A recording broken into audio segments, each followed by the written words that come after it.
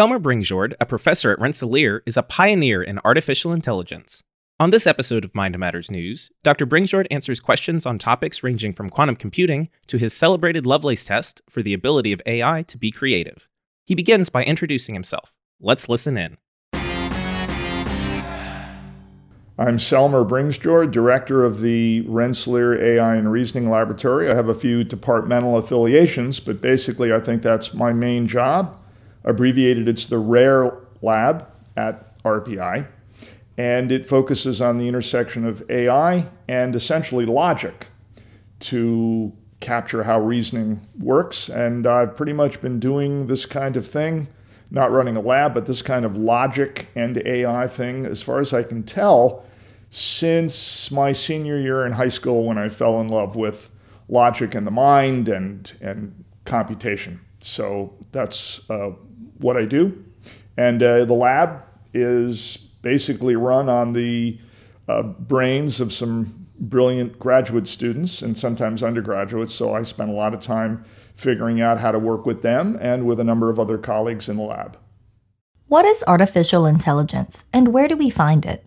AI can be defined by, of course, turning predictably to the textbooks for the field. Unfortunately, that really does not give us an accurate definition of what AI is. I think a better strategy is to simply say, look, there's shallow AI, and then there's real AI. Shallow AI tends to dominate, and increasingly in the form of machine learning gets a lot of attention. I would characterize shallow AI as, okay, any function, any input-output transition that has a smidgen of intelligence, whether at the human level, the animal level, even some cases the insect level, counts as shallow AI. Real AI is, by definition, human level AI and above. And there the definition operationally is pretty straightforward. You want to try to create an artifact that can emulate, match, maybe even exceed what humans are doing when they're exhibiting their rather remarkable intellectual skills. If AI can beat us at chess, is it matching human intelligence?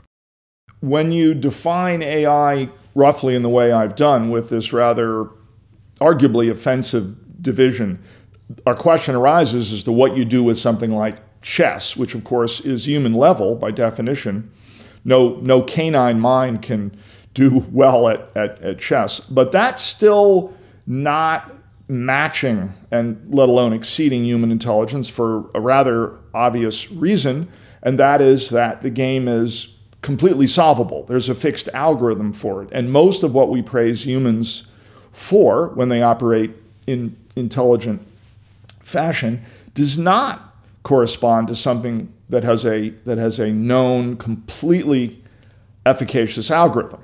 So anything in the area of creativity, for example, is out the window in comparison. So maybe if you're a true believer in this strong AI, sometimes called AGI now, artificial general intelligence, then you think humans will be matched by machines even in areas well beyond chess. What are the heady predictions of future AI? There are predictions for AI exceeding human intelligence based on the rather inevitable increase in raw computing power in a hardware sense. And this has been with us pretty much since we started thinking about these things. That is, whether AI could match human intelligence. Alan Turing, the great Alan Turing of Imitation Game fame in terms of films, initially believed there was no way to actually have a physical process run fast enough to do the kind of things he wanted to see happen, including, for example, chess playing. That was shown to be a groundless fear. He retracted. And then I think from that point on, the ball really starts to turn into a larger and larger snowball where we see, indeed, unquestionably, hardware gets faster and faster and faster, roughly in keeping with Moore's law. And we're clearly not exhausting the kind of hardware that we'll see. Right now, it's, of course, transistor-based. Maybe quantum computers will do something different. Maybe computing at a physical level with light, which some people fantasize will mean some amazing speed up. But there's always been this tendency to make a prediction about AI eventually exceeding human intelligence simply because the hardware power is increasing exponentially. Are there problems with hardware-based predictions? The problem with what I described in terms of hardware-focused or based predictions is that they reflect some kind of fetish, I think, for physical computing speed. We've known since the dawn of AI in any kind of systematic fashion, I think that's with Leibniz, so that's 17th century. We've known that the harder thing, the thing that's harder than having physical stuff that moves information around in faster and faster and faster ways, is figuring out what those ways are. We've got to figure out the process that we're trying to run on the hardware. So these predictions based on speed of moving stuff around physically just reflect some kind of, I think, some kind of hardware fetish. The hard thing is finding out what those processes are, and then once you find out roughly what they are, representing them with sufficient rigor, that they can eventually be reduced to a process that runs at some low level faster and faster and faster. So they're two radically different things. What is Ray Kurzweil's proposed singularity? The singularity, this moment in time when, in the future of course, when instantaneously the first level is achieved. That is the level at which AI, now we use the term in a way that refers to machines. The machines match human intelligence first, at that first instant. And then they say, wait, now that we've reached that level, we'll just build smarter versions of ourselves. We go the next increment, and we iterate and iterate and iterate, and the singularity is the explosion of machine intelligence, leaving us in the dust. Maybe we end up being to them like mice are to us currently. And certainly Kurzweil believes that'll happen. The latest date I've heard is 2045. But this idea is, as far as we can tell, one that is in its precise form originated by J.J. Good, a statistician / mathematician. And he did give an argument almost exactly like the one I did. And if you do it rigorously, it turns out to make use of what's called mathematical induction in mathematics to produce the reasoning. And there's some kind of then in the limit intelligence in the machine case that would not just be finitely but large beyond our capacity, but some kind of gap that's infinite in size between machine intelligence and us. And so Kurzweil is certainly on this bandwagon. I've been hearing about this event since I was very young. Viewers may be surprised, here I was young. I remember hearing these ideas in my first AI class, loud and clear. That was 82 or 83 at Brown University. And the date always keeps getting moved out. But yes, there are such views, and Kurzweil is a prime example. You sound skeptical. What is the source of your skepticism? You're right that I'm skeptical, but I'm not just skeptical because I think this is a mathematical impossibility. And that category includes a fellow denizen, now deceased, Kurt Gödel. Gödel said this is not possible. So I'm not just skeptical, it's not possible. One of the reasons it's not possible is in the scenario imagined by the mathematician Good, where the machines get smarter and smarter and smarter. Remember, it's the machine or class of machines at each level that creates the smarter machines.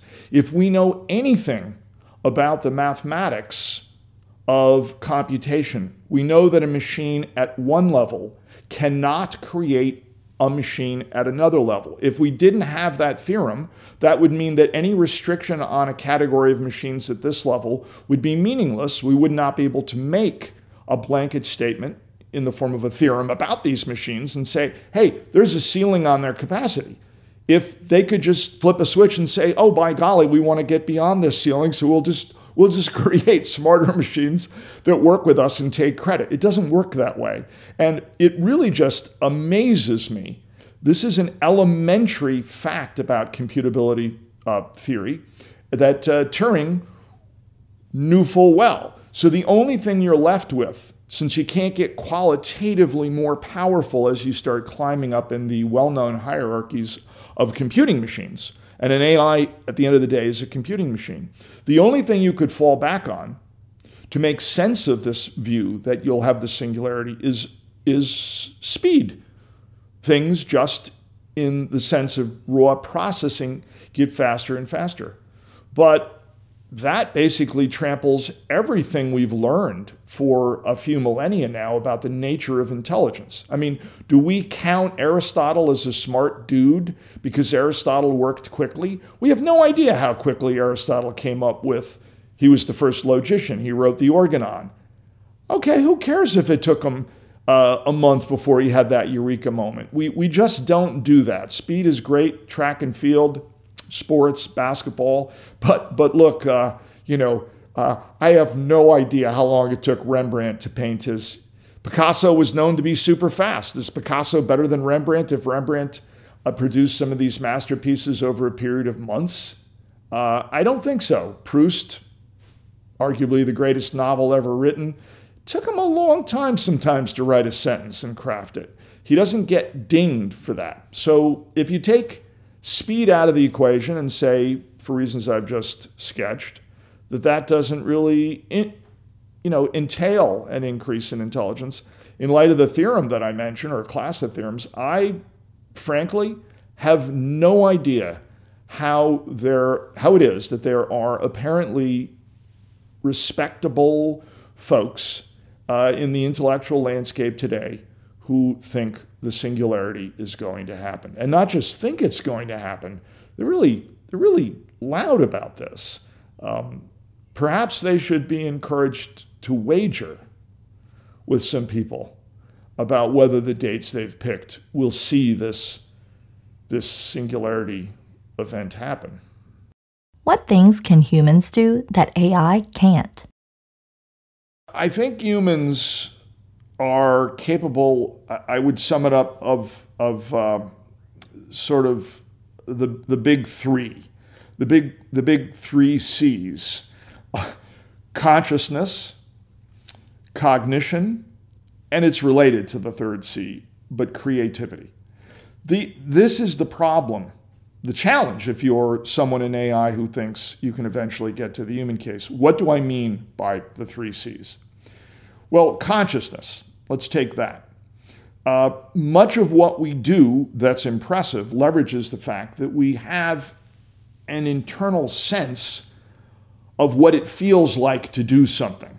Okay, for example, it's just not possible to write a great opera, to write a great novel, to do anything certainly in the literary artistic sphere without having an understanding of what it feels like to be someone you're not, like one of your characters. And so then we go from something as exotic to that to just getting through the day, like this interview here. There's something that it feels like to be in this interview for me. And I know what that feels like. I'm feeling it, and I'm thinking about it, and I'm leveraging what it feels like, hopefully, to utter at least fairly coherent sentences. So consciousness, okay, do our machines conscious? No, they're not. They're just hunks of stuff moving symbols around, and they feel nothing. There's nothing it's like to be my Apple laptop, okay? There's nothing it feels like to even be a robot in my laboratory. Now, cognition. People think this one is not a problem if you're super optimistic about AI, because after all, AI today learns a whole lot.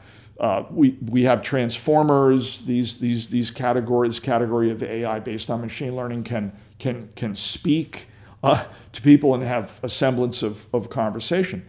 Yeah, but we're just selecting parts of cognition for these interactions with machines that are in the sweet spot of machines. Okay? If we just ask a machine a question the data for which or associated with which does not exist on the internet and has not been conveniently provided to it, it can't handle the situation.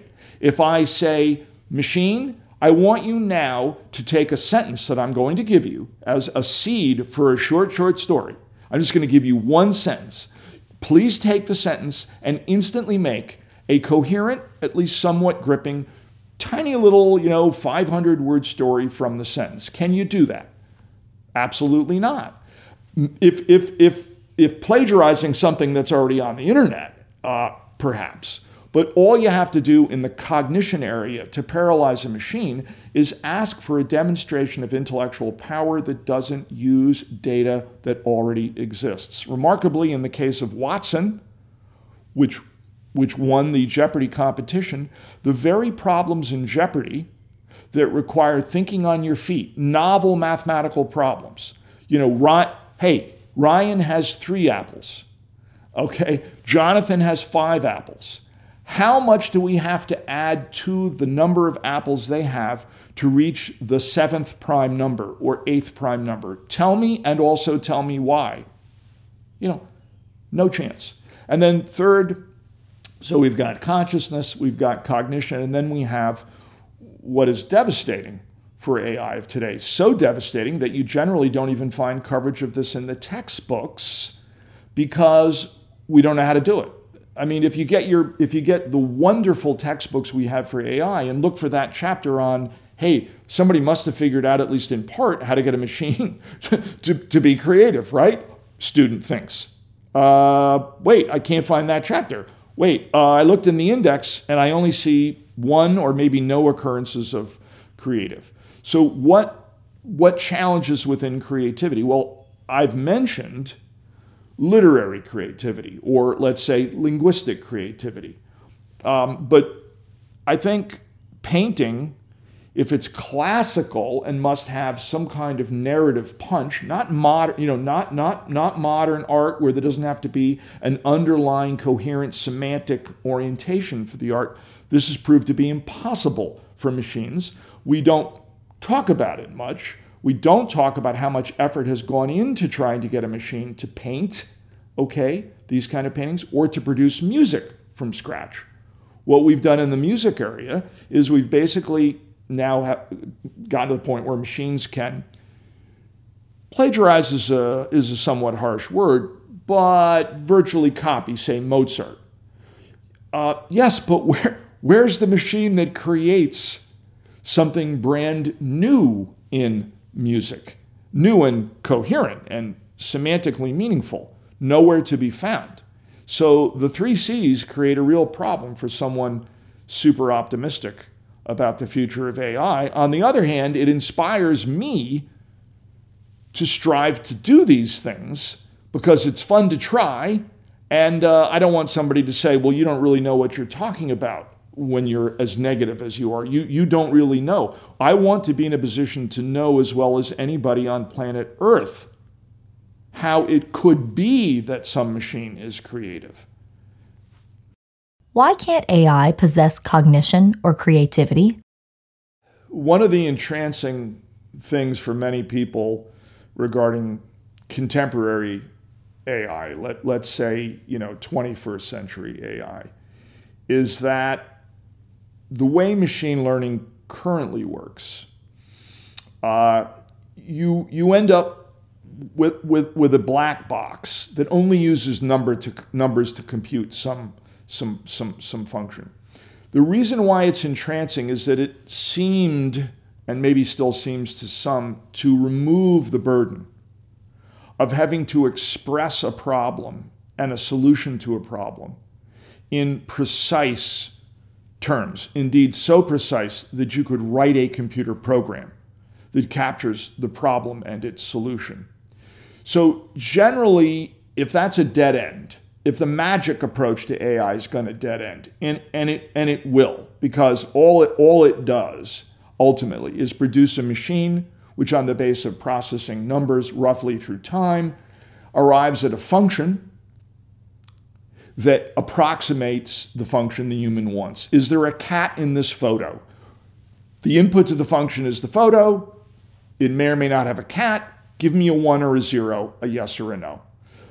When that strikes out and becomes a total commodity, which is gradually starting to happen, then we will come back to looking at the barrier, the fundamental barrier to bringing AI to a human level, which is that we actually don't know how to capture much of what I've been talking about that's remarkable in the human mind in mathematical terms. For example, who can tell me that a thought that I might have can be reduced to something mathematical? If I decide right now I want to have a thought of some massive unicorn flying over the city of Albany, over the State House where Teddy Roosevelt, where some of his exploits were amazing. I don't even have to close my eyes. I can look ahead. There I see it. I've about got it sized. Okay, the thought there, is that a physical thing? I mean, what Descartes said was, well, if it is a physical thing, that's great. If it's a physical thing, then it must be a physical thing in here. Okay, if it's a physical thing in here, then we could chop your thought in half, because we can chop every physical thing in half. And that's just the start of the incoherence you arrive at. But even if one is some kind of thoroughgoing physicalist and just insists that, science must be based on pure physicalism, and leaving out of the equation the problem that math presents in that case, because many infinitary structures in math clearly can't be physical, we still have the problem of figuring out how to render something precise, even if it is physical. So, where is the precise description, not just of consciousness, but where is the precise description of what's entailed in writing a novel? We don't have it. So we have to issue, if we're a true believer, we have to issue a promissory note. We have to say, yes, Selmer, we don't have it, but we'll get it. Well, I've been hearing the we don't have it, but we'll get it since, 29. I'm 62. I always hear it. We're going to get it. Surely there has to come a time eventually, or we're not talking about science, we're talking about magic. There must come a time after failure, massive gap remaining between machine and human mind, where we say, okay, inductively, we have to say there's a fundamental problem here. And the longer we go postponing the brute fact that we can't capture formally, mathematically, what we need to capture, the longer we go without facing up to that fact, I think the more embarrassing it is. And I think some young people key in on this. I see this. They come into the class. We're all excited about AI. I love AI. But they're sometimes expecting to see a way to capture rigorously the fancier, grander things about the human mind, and they're just not there. You wrote a paper concluding that cognition is non-algorithmic. What does this mean? I think I'm probably guilty of writing a number of papers. The chief claim in which, in each case, is that there's something the human mind is doing that's non-algorithmic. Now, when we say non-algorithmic, perfectly acceptable phrase. What it means to someone well-versed in computer science is, if something can't be reduced to an algorithm, how do we execute it on a machine that's limited by doing exactly that? That is what computing machines do. Computing machines execute algorithms, and if we then provide suitable inputs, we get back, presumably, the outputs we like. So what are some of the things that, at least I've claimed, are non-algorithmic in the case of the human mind? Well, how can reasoning that is based on infinite structures be expressed as an algorithm, given that algorithms, by definition, right out of the whatever textbook one likes to consult, must be finite in size and each element thereof must be finite. So what do we do with the work of Kurt Gödel in figuring out that, look, there are sets that are just extremely large, and I prophesy, maybe not exact, but I prophesy that in the future we're going to have to come to grips with these sets that are so large we just can't wrap our heads around them currently with our axioms. So we're going to have to invent new axioms. So there's a branch of mathematics within set theory, the systematic study of very large infinite things, that by definition cannot be put into, nor can there be an algorithm for processing or handling these things. They're just too big. And so this is the first immediate problem that rears its head. Even if you're in first or second grade or third or fourth grade, they eventually start showing you there's a number line doing this arithmetic. These crazy numbers don't end. And then you get a little older and you're like, you're telling me that between 0 and 1, if I include irrational numbers, that never ends? And actually, there are as many numbers between 0 and 1 that are reals as there are all of the rationals, and you're telling me between 0 and 1, the level of infinity is more than the natural numbers themselves. Yes, we figured these things out as human beings. And when we did this, we went into this wilderness where infinite objects are par for the course. But an infinite object cannot be put into an algorithm. And by the way, even if someone thought, oh yes, well, all that work was algorithmic, okay, it's the same put up or shut up situation. Great. Show us that algorithm so we can finally have our AIs do mathematics alongside us and make contributions, or at least join us symbiotically in making meaningful contributions to the formal sciences. And it's never happened. What is the Turing test? The Turing test is the test, obviously, in which in two rooms you've got in one an AI, and in the other, in the traditional form, a woman, and then a judge. The judge is not allowed to look into either room, so our players are sequestered and walled off. Turing said, well, just teletype communication's a little bit obsolete now. But you get to ask questions to try to figure out which is the computer and or AI, and which is the woman. And when the judge cannot tell the difference, the Turing test is passed by the AI. Descartes said this wasn't going to happen. Turing said it would happen by the year 2000. He explicitly made that prediction. I'm still trying to figure out how Turing is a brilliant person, don't get me wrong, how Turing's a household name, and people are lucky if they hear cogito ergo sum, and that's about it for Descartes, when Descartes actually wrote quite a bit about mechanical processing and intelligence versus the real thing in the human case. And he looks like the prophet, not Turing. But anyway, that's the Turing test. No question about it. One could say, oh yes, Selmer, but you're not giving me the parameters in the test. You're not telling me the qualifications of the judge. You're not saying it just has to be, say, the person on the street versus an AI expert. You're not telling me how long the game can be played for. Well, look, obviously the game has to be played for a long time with an arbitrary judge, or it's meaningless because people can just stack the deck, right? I mean, over a period of 10 seconds, a chatbot could fool Einstein.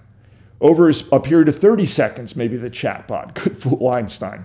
Or for that matter, the ultimate judge in the game, if you wanted an expert, I'm firmly convinced would be Leibniz, right? So or Newton, take your pick, the two last universal geniuses. That's the test, but passing it's nowhere to be found unless you kind of cheat by dreaming up parameters that make it feasible to play the game. If a machine passed Turing's test, would he admit that it was a thinking machine? exactly what Turing would say if he were the judge, or if you will, off to the side and witnessed unbelievable performance, arbitrarily long period of time. Say it goes for a whole day, and the judge is knocking his head against the wall. What would Turing say? Would Turing say, that's an outright thinking machine? Would he say, well, it's a good bet that it's an outright thinking machine? Would he say it's effectively some kind of empirical proof that we have a thinking machine on our hands? Scholars are still debating this. I can only express my idiosyncratic view that if we take him at his word in what he says in his paper, Computing Machinery and Intelligence, he would be forced to say, as a matter of non-revisable, very, very, very, very confident pronouncement, this is a thinking machine. His escape, if that seems too aggressive, might be to say, well, thinking is still a little squirrely. I think that's not going to work for him because he seeks to operationalize the term by way of the very test he's given us.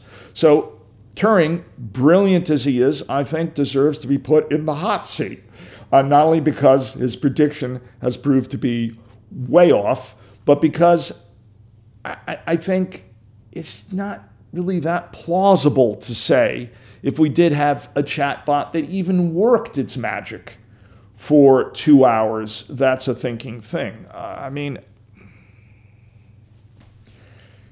That's a subject of, or should be the subject of, much subsequent debate, perhaps if we get closer to the time when the test is passed. Right now, it really is an issue for the Turing scholars to focus on, since it's utterly hypothetical, and we're nowhere near having the hypothetical arrive as authentic reality. How can we test if a computer is creative or not? Arguably, ultimate test of creativity, in for that matter, not only a computing machine or an AI, but human beings as well, is if when you set them to some task, if you express some desire for what you want from them in terms of an artifact. We tend to measure creativity, I think, with great justification in both cases by expecting to get something. We can say Jones is the most creative human being on the planet, but if we don't have anything that Jones has produced, I think this is, the height of charity. So what can we demand of a computing machine that, in terms of an artifact and its surrounding context, that would be sufficient to warrant saying this computing machine is absolutely, genuinely creative? Well, I think we need two things. We need the remarkable artifact, and we need the artifact that is in the category of not being anticipatable from what has come before it. And so, there are people with deflationary views of creativity. Don't talk to me about creativity. People are just rearranging the symbols that were already there before, or something like that, or the patterns. It's just a new pattern. No, because we have absolutely decisive refutations in the case of human beings. I've mentioned in this session, I've mentioned Proust. Would someone like to show me the antecedent to Proust and Proust's prose? I would love to see it. Please. Not just his philosophy of time and consciousness. I just want to see the prose that came before him. No, it's new. Okay? Can someone, scoundrel though he was, can someone please give me the antecedents to Wagner and his creative work? Awful person. The artifacts, though, are not anticipatable. So we need that from the machine. And then secondly, we need to make sure no one cheated.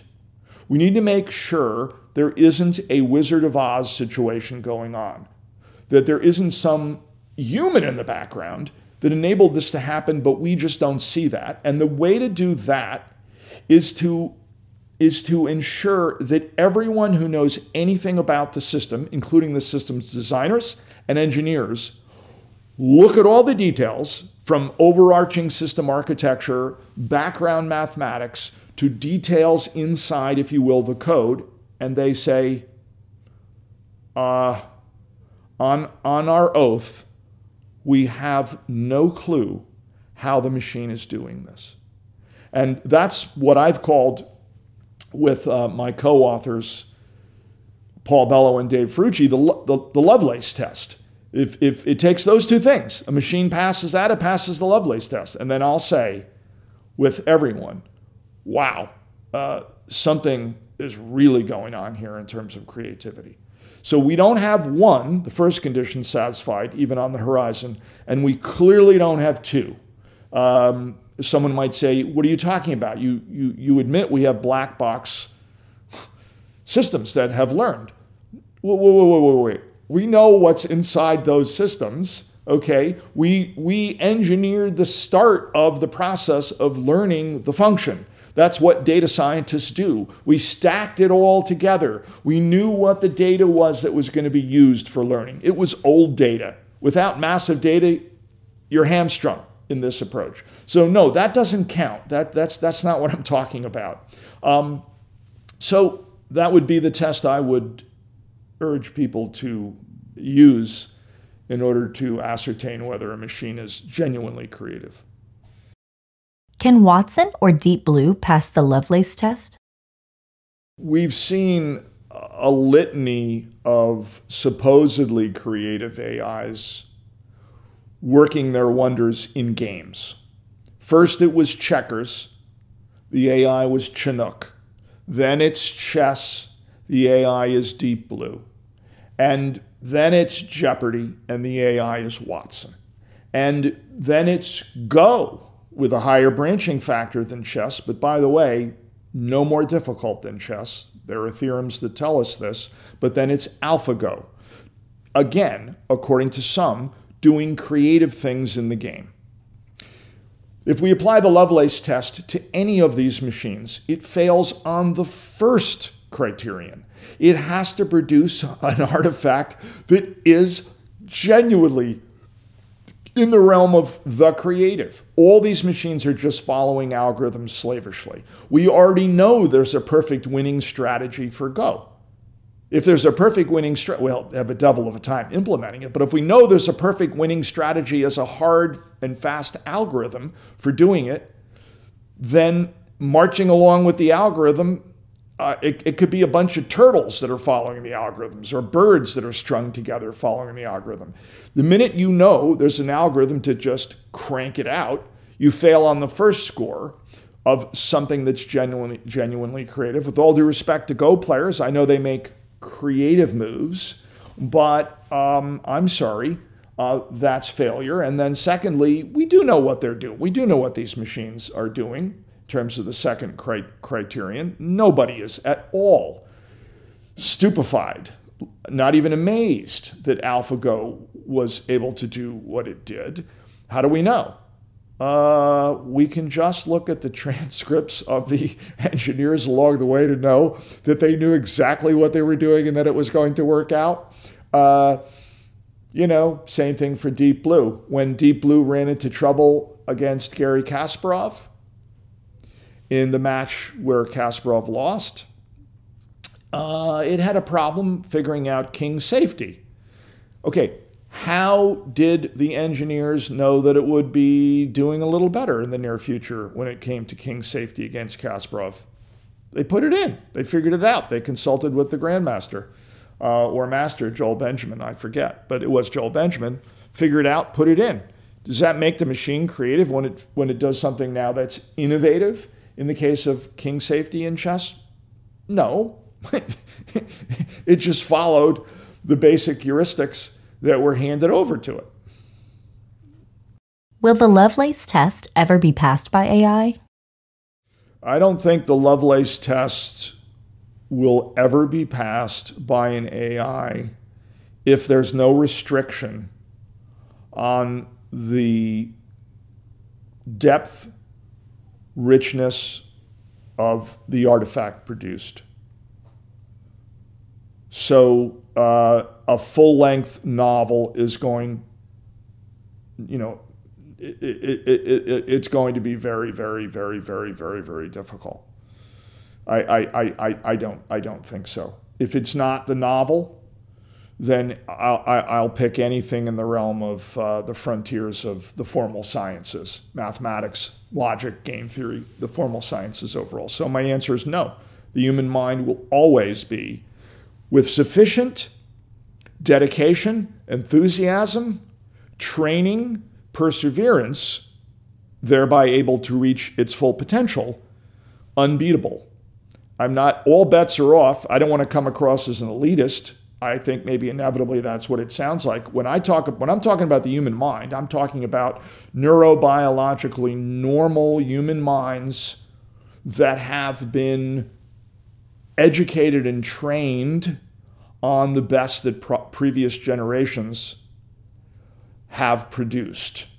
And so, no, I don't think a machine will ever, relative to humans in that category, and what they judge to be in the first criterion, genuinely creative, a genuinely creative artifact past. I don't think so.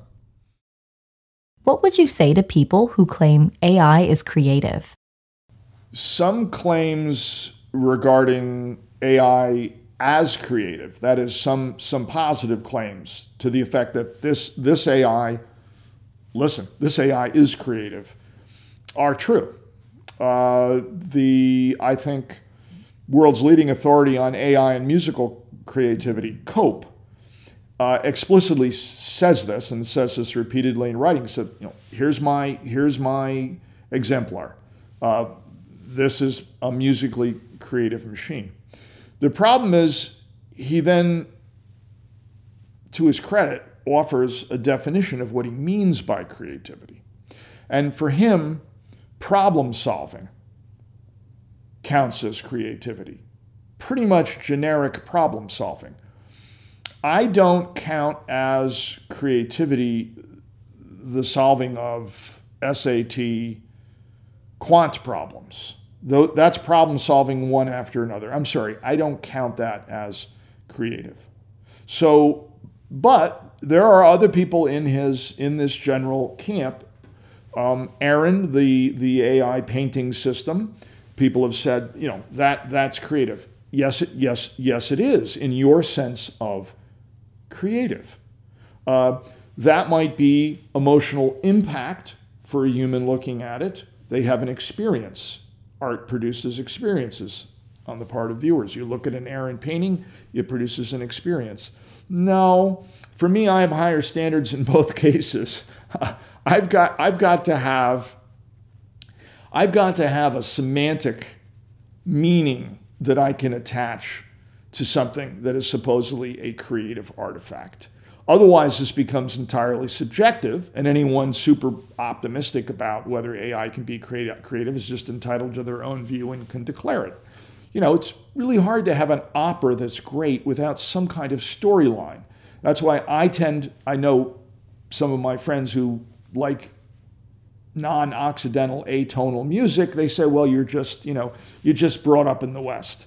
Okay, but there's got to be some semantic structure, some meaning for it, and it can't be derivable from the antecedents, which clearly happens in the case of an SAT problem. In fact, the SAT problems are essentially clones, and that's why when you get, I suppose, proficient at solving them, you can develop a degree of confidence, if you were doing this for a living, that throw at you what they might in terms of these problems, you can solve them.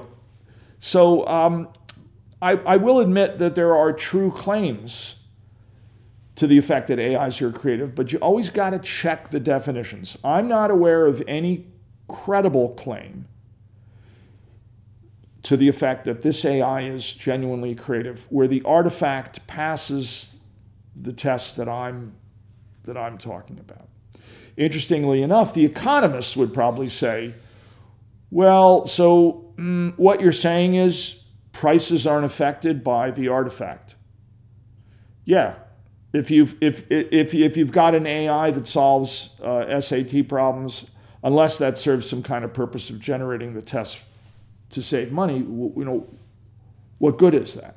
What good is Aaron the painter? What good is Emmy? What good is the musical system that emulates, say, Mozart? Well, what good is it? From an economic standpoint, we have a tip-off, the economists would say. It's not very valuable. It has no effect. It might change the careers. Maybe it indicates human capital's been used to reach that, but that should make us a little bit skeptical. If the novels start coming in to the unsolicited slush pile, to the literary houses in New York City, and the editor says, "Oh wow, we have a blockbuster on our hands, and it's literary fiction, and it's written by a machine," that'll change everything economically. What do you think about Roger Penrose's argument that computers will never be creative? Human beings who take positions on big questions about really anything, but the nature of the human mind versus the nature of the machine mind going into the future, and offer some cogent rationale for why they believe what they believe, can be right, even if their reasoning is wrong. And unfortunately, in the case of Roger Penrose, he won the Nobel Prize for excellence in mathematical physics, not for excellence in mathematical or formal philosophy or logic. So I have a couple of papers on Penrose's arguments in Emperor's New Mind and Shadows of the Mind. I think the reasoning is poor and fails, but he is right. He is fundamentally right. So I'm in a tricky position. And a number of people have explained, I think, in print or tried to explain why in the details he is incorrect. However, someone with that intellectual heft, that of a Penrose, who has taken this position, tried to teach essentially himself all the relevant material, being trained as he was trained, some training that would be relevant to what we're talking about in this domain, and do what he did is remarkable, but that's what you would expect from a Nobel Prize winner in physics. But unfortunately, it's really a perpetuation of an older line of argument, I think, that originated with J.R. Lucas, claiming that because Gödel has a negative result in his, or two really, but the first incompleteness theorem can be used to claim that the human mind exceeds the machine mind. I think everybody tempted to go that route ought to look at the history books, the technical history books, and see that there was a guy named Zermelo, mathematician / logician, who looked at this and said, really negative result. You're telling me, wow, yeah, you're telling me that under certain assumptions, there would be propositions that can't be proved, nor can their negations be proved. And you're telling me these are number theoretic propositions. They're about arithmetic. What are your assumptions? Assumption number one, it's all finitary. The axiom systems are decidable as well. So the axioms, you have to be able to decide when an axiom is part of the axiom system. And Zermelo said, and I'm with Zermelo, this has nothing to do with, a limitation on the human mind. Trying to use these results in naive fashion is why Gödel himself became very angry with a famous book called, I believe, Gödel's Proof. It's a book by Nagel. Gödel was invited. You can find this online if you dig a little bit. You can even find the correspondence and the terms that Gödel laid down. He would not countenance naive reasoning from his results to the superiority of the human mind over machines, because he knew full well there were intense, meaningful, determinate assumptions that if you threw them out, the argument would have, if you were willing to throw them out, I should say, the argument would have little power. That said, I do have a paper in which I try to renovate and circumvent the concerns that Gödel had by saying, well, we do have to examine these restrictions and consider what would happen if we did. And unfortunately, the paper's a bit technical. It's called the modal argument for hypercomputing minds. But the long and short of it is you can be right, but not for the right reasons. How is Penrose wrong on this topic? The great mathematical physicist Roger Penrose, in a series of publications, not just one book, Emperor's New Mind or Shadows of the Mind, but most recently, and after those books, in a small journal called Psyche, makes the argument that, in light of what Gödel's negative results tell us, they tell us there are limitations to a certain kind of mathematical reasoning. Okay? The idea is, well, those limitations can be exceeded by the human mind. They cannot be exceeded by a computing machine, and therefore by an AI, which is a computing machine ultimately. Penrose says, basically, the human mind is greater. It'll never be matched. And again, this is in a series of publications, not just one, and with contributors to the Psyche paper, where a number of people quite knowledgeable about formal logic say, well, Roger, cool, maybe we'll convince some, but there's some serious technical issues. So I find myself very sympathetic. I think he's right, but not for the reasons that he gives. What are your thoughts on John Searle's Chinese room example? Unfortunately, computers cannot understand anything. And that they can't is rather famously established by John Searle. It's galling to the AI folks. It's sort of out of vogue now to express being upset by Searle's argument. But there was a point in time when there wasn't an AI person on the planet who hadn't read the argument and had strong reactions to it. So I'm with Searle. Not everything Searle, like all human beings, says is correct, but a lot of it is. And Searle just nailed it. Computers can't understand anything because, as he explains, they just mindlessly manipulate symbols. And whether it's a quantum computer, whether it's the greatest chips available on the planet today, whether it's some future light-based form of a computing machine, only symbols are being manipulated, and that's it. There's no meaning attached to those symbols for the thing that manipulates them. And that's what you need for understanding. You also need consciousness for understanding. Okay, if I say to someone, a finely prepared halibut, okay, with just searing on the outside in butter and then taken out of that frying pan, as one of my favorite chefs does, and then let it gradually cook because it's very thick on the inside. When you taste that, oh man, it's just astonishing. Well, to understand what I just said, you have to have consciousness. Now, Searle establishes this in his I think it's Minds, Brains, and Programs, where he introduces what we now call the Chinese room. And in the Chinese room argument, you have Searle in the room who doesn't understand any Chinese.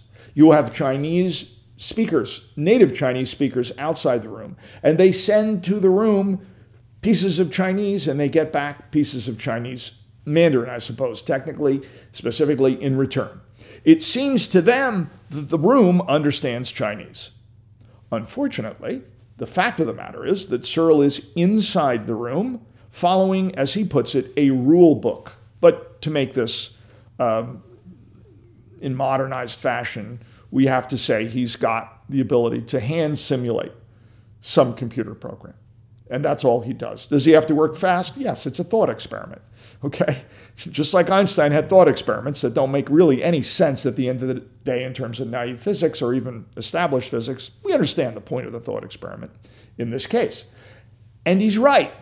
The thought experiment shows that there is Searle operating precisely as a computer, manipulating symbols only, but since Searle doesn't understand any Chinese, He understands nothing of what he's doing, and he is directly analogous to what the machine is doing when it follows a program. So I am one of these folks. I've tried to neaten the argument. I've tried to make it more precise, but I can take zero credit, and nor can anyone else, in my opinion. He really did come up with a landmark objection to AI, and it'll come back. It's going to come back when we go through another peak and valley turn where people are like, okay, this machine learning is getting us machines that chatter and speak, but wait, they don't seem to understand what they're talking about. Right, they don't. They're following patterns established by prior data and learning, shallow learning applied to them. So they have no understanding, and that's why if you ask them a few simple questions, they're like clueless. Will computers ever have common sense? Common sense has been the Achilles heel, at least in the minds of many critics of AI, for a long time. I'm not so sure. I think this is a mantra. I think we're better off if we want to be honest in assessing AI's power relative to the human mind, to look at the extraordinary things the human mind is able to manage. And that may be clear from some of what I've said in the past. However, I think ambiguity and specifically context in communication, I don't know if I would call it common sense. I would say it's more specific than that. Ultimately, I believe common sense, if it's background knowledge that's brought to bear, if it's getting that background knowledge, I think that will happen. And I think the vision for doing so that famously, at least for people in AI, Doug Lenat is still pursuing, I think that's going to work. I'm not worried about that. It's an unbelievable challenge. What I am worried about is in communication when humans talk to each other or when even they're reading a document, anything at any moment can make perfectly good sense only because of its context. And so it's not just there's ambiguity. You don't know, if I say to you, take a sentence that seems to be absurd, the camera ate the mouse. Well, how can a camera eat the mouse? How could that be coherent or anything like that? Well, in any number of contexts, that could be perfectly understandable. If someone had just asked the cameraman, did you actually track the mouse that ran across in the background there and get that? Maybe it's some kind of quick, clever way for him to say, yeah, the camera swallowed the mouse, the camera got, something like that. Then the context makes it clear. The problem is, this is ubiquitous in human communication, and context continuously clarifies and makes sense of what we're talking about in any particular instance. How many people today working in the part of AI that pertains to this, it would be natural language understanding, are working systematically, energetically, and with some degree of funding on this problem?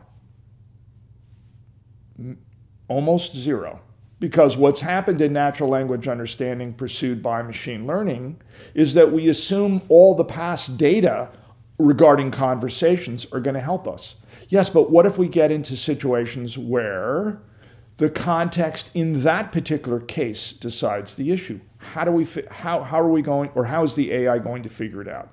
So that's a specific thing that I think haunts these transformer systems, as they're called. There's GPT-3. People can watch plenty of, no doubt there'll be subsequent ones, but watch plenty of videos on YouTube now to see it having conversations with humans. As we've discussed, it doesn't understand what it's saying, but leaving that out of the equation, go to the transformer and ask it something which, if it is to understand it, is based on the context right there. So, bring the transformer in to a room or have a video and an avatar and say, gee, it's amazing that as smart as you are, you fit into a box that's less than a foot square. I don't think the transformer will have any idea what is being talked about, because the context is the surrounding environment with a computer and a monitor, etc., makes that understandable, makes it coherent. So that is one thing that I worry about. I think it might be provable that this is not computable. And I do have a first early paper on this. That is, I think it might be provably beyond what a computer can do to ask it to figure out the meaning of a sentence in an arbitrary context. That is, given any context, but a specific, let's say a single sentence. What is the meaning of that sentence, given that the context could be anything? How do we compute that? I'm not so sure. I don't think that's computable. And if that isn't computable, the Turing test is not going to go the way, even if we give Turing plenty of leeway. We didn't get it done by 2000. We say 3000. I don't think it's going to be so easy if we allow the time interval for playing the game to be increased in light of the problem that I'm talking about, because you should be able to ask questions that somehow leverage context, not just background to common sense, which again, I agree is a big problem, but I think that'll be knocked down. How about the local context of the conversation? If I'm having a conversation right now with anyone, I can assume that they know something about current events. Also, things that are dynamically changing. That forms part of the context. That's not frozen in data yet, presumably.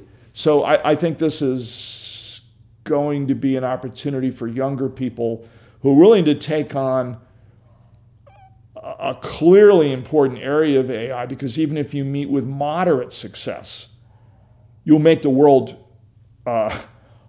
you'll give the world some amazing technology. No question about that, even if you ultimately strike out. There's huge opportunities in this area. Will the speed of quantum computers allow them to achieve true human intelligence? If one believes that the essence of intelligence, and indeed ever increasing intelligence in some kind of hierarchy, from non-human animals to chimps to us, possibly aliens and supernatural beings and God, himself. If one thinks that there's some kind of hierarchy going on here, okay, one then has to ask, what's it based on, fundamentally? And one answer is speed of processing, the time it takes to do something. If one has that view, then given what's happening in the world today in connection with quantum computers and some other things that are even possibly more powerful speed-wise, then one will inevitably think, wow, this is going to be a roller coaster. We're going to see smarter and smarter machines. If one thinks, as I do, that speed has very little intrinsically to do with intelligence. You have to be fast enough to deliver, and maybe it's therefore part of the ballgame, but it's by no means the essence of intelligence at whatever level we're talking about in this imagined hierarchy. Then I think speed is going to turn out to be quite irrelevant. Now, the US has invested inordinate sums of taxpayer money in pursuit of quantum computing. It is now an industrial pursuit, right? We know this. We have the amazingly interesting chapter where Google declared quantum supremacy, the leveraging of, and then IBM said, well, that doesn't seem any better than what you could do with our supercomputers. So what's going on here? This doesn't seem like a big deal. All right, so industry's in on the ballgame now, but taxpayers have invested a fortune in this. What is this going to do? This is going to produce, at its best, machines that can solve problems thought to be, for mathematical reasons currently, infeasible, okay? Infeasible, not impossible, infeasible, because the problems demand so much processing as a function of the size of the input in terms of time and space, okay, that things are not feasible. Turn something that's infeasible to feasible. But I'm talking about the mind being able to do things that are not just infeasible for an AI. They're impossible for an AI. And in this regard, Kurt Gödel, I think, would have the same attitude.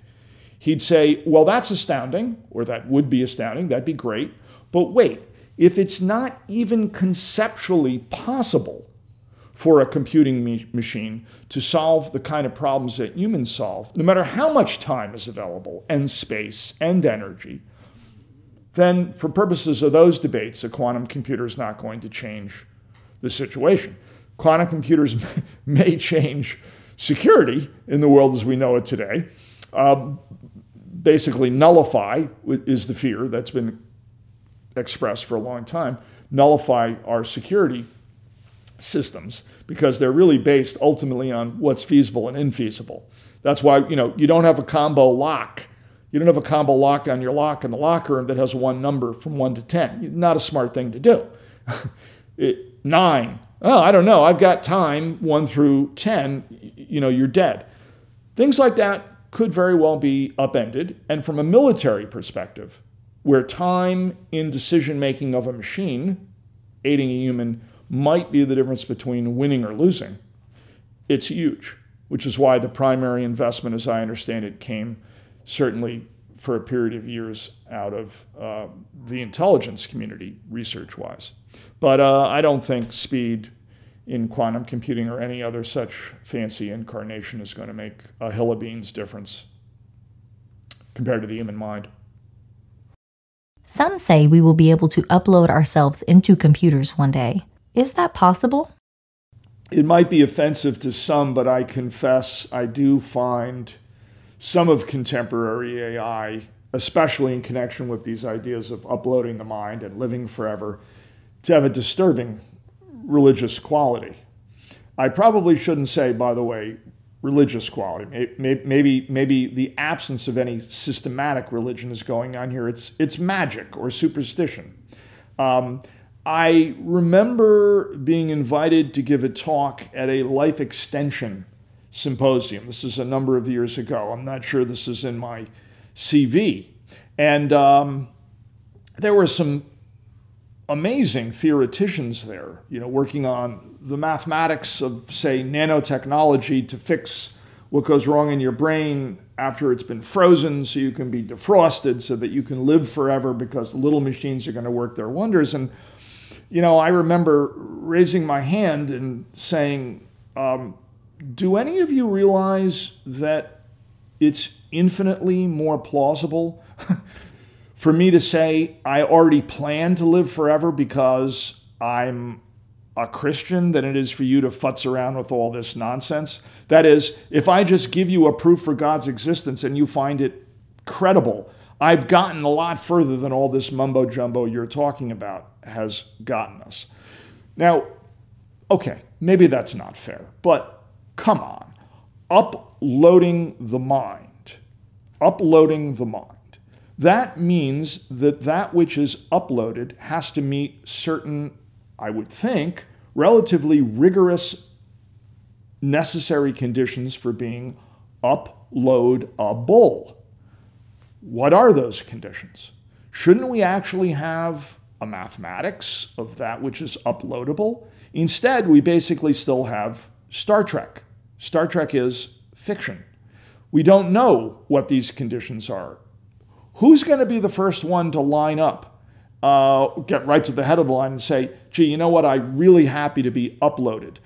Even though you don't know what it is, you can't define it mathematically, I'm ready to be uploaded. We can't mathematically define what a cell is, okay? We can't mathematically characterize, let's talk about the math of computer science. We can't come up with a compu mathematical description of a cell, sufficient to allow us to manufacture one and duplicate them at will for various purposes.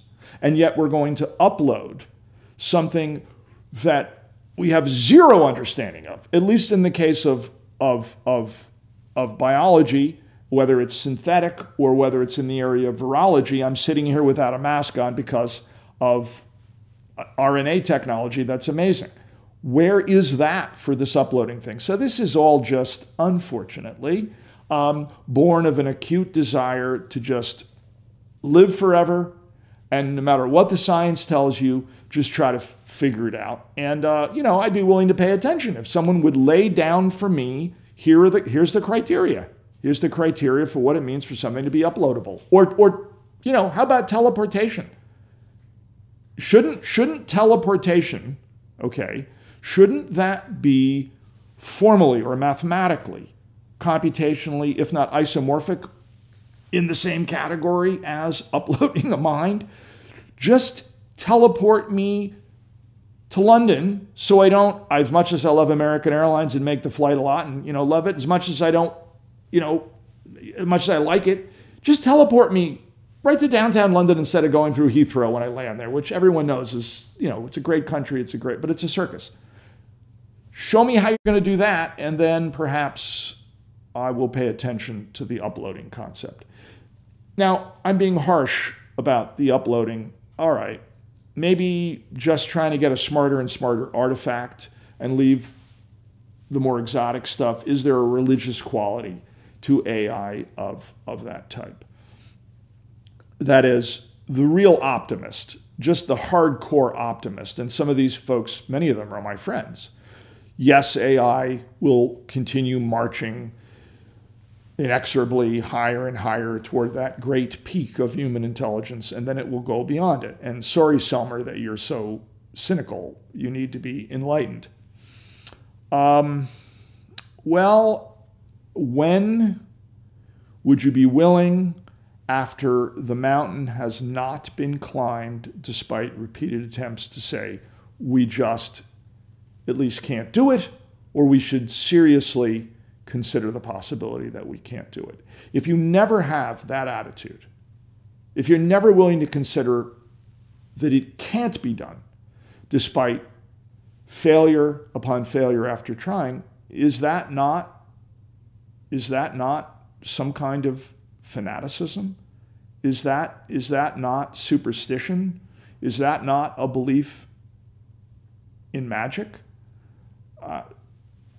If it isn't, I don't know what is. Is it dangerous to give AI too much credit or control?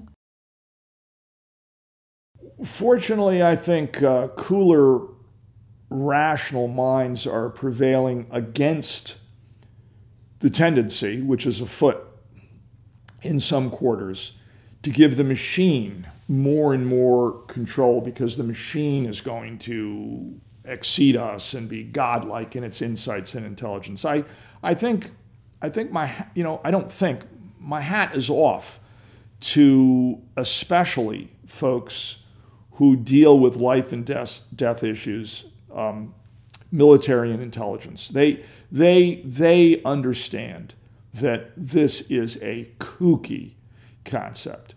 Unless you bring me verification of machines that have lesser powers, even there I'm really concerned about giving the machine more and more control and power. But yes, there are certainly folks who don't just get the engineering high, I think, that I get of doing AI to make a cool thing with genuine intelligence, even if it doesn't exceed human level, okay? It's beyond that. It's like, we want that human level, and then, by golly, we want what's beyond it, because that will be some kind of supernatural agent to really maybe clear things up, and we'll be these creatures that have given birth to these wonderful things in the universe. If I'm not mistaken, I think Seligman, the little god of positive psychology, actually considers advances a secular eschatology that is directly in line with this, even though people don't think of him as an AI person, and he's not. But that's basically the vision, that we give rise subsequently to creatures by our hard work that are greater and greater than us. And we should be happy now that we're playing this role. This is absurd. Are you a materialist? Why or why not? I'm not a materialist or physicalist for reasons, first, that have nothing to do with the human mind or a spiritual realm in the anything like the traditional spiritual sense, maybe that C.S. Lewis would use it. I remember, he says at one point, look, I'm simplifying grotesquely, actually.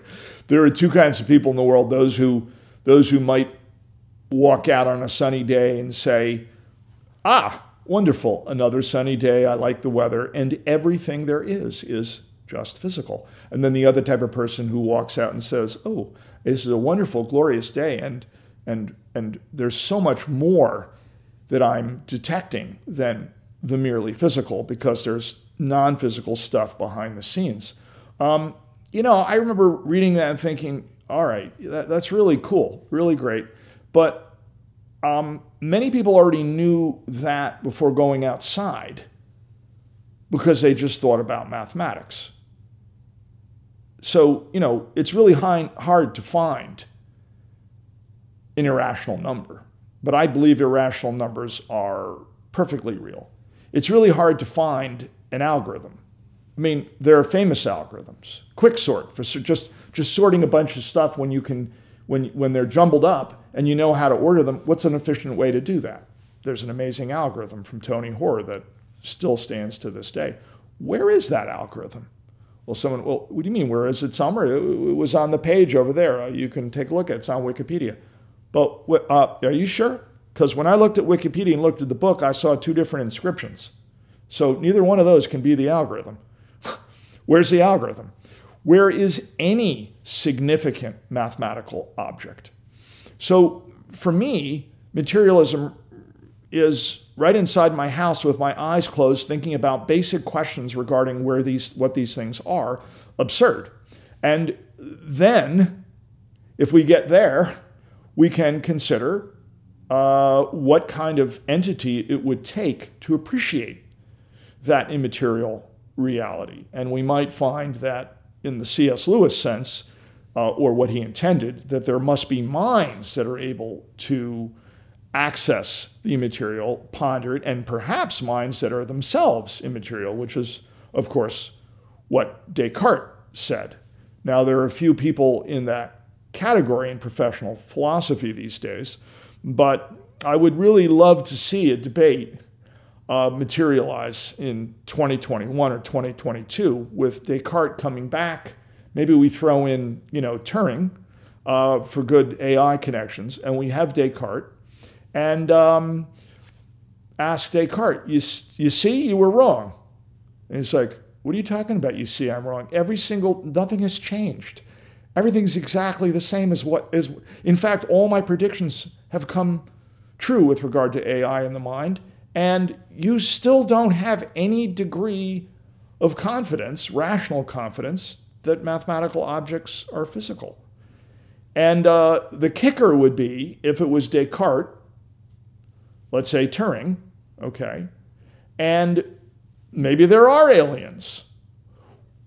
That's interesting to consider. If the aliens show up and join the discussion, what are we going to say if they got here by using technology in their ships that exploited the very same underlying mathematics that we have discovered?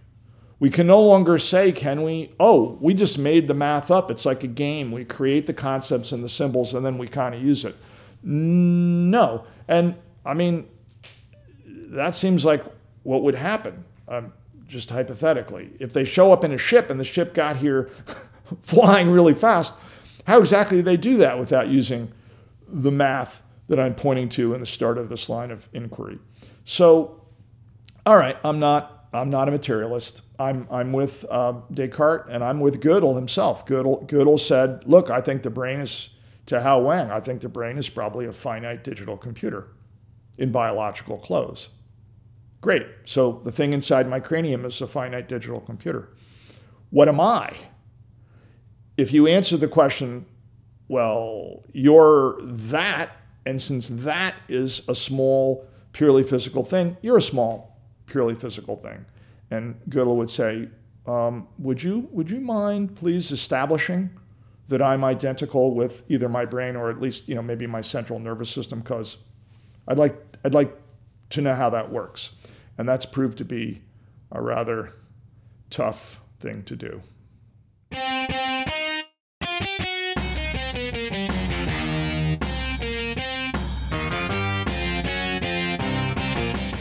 This has been Mind Matters News. Explore more at mindmatters.ai. That's mindmatters.ai. Mind Matters News is directed and edited by Austin Egbert.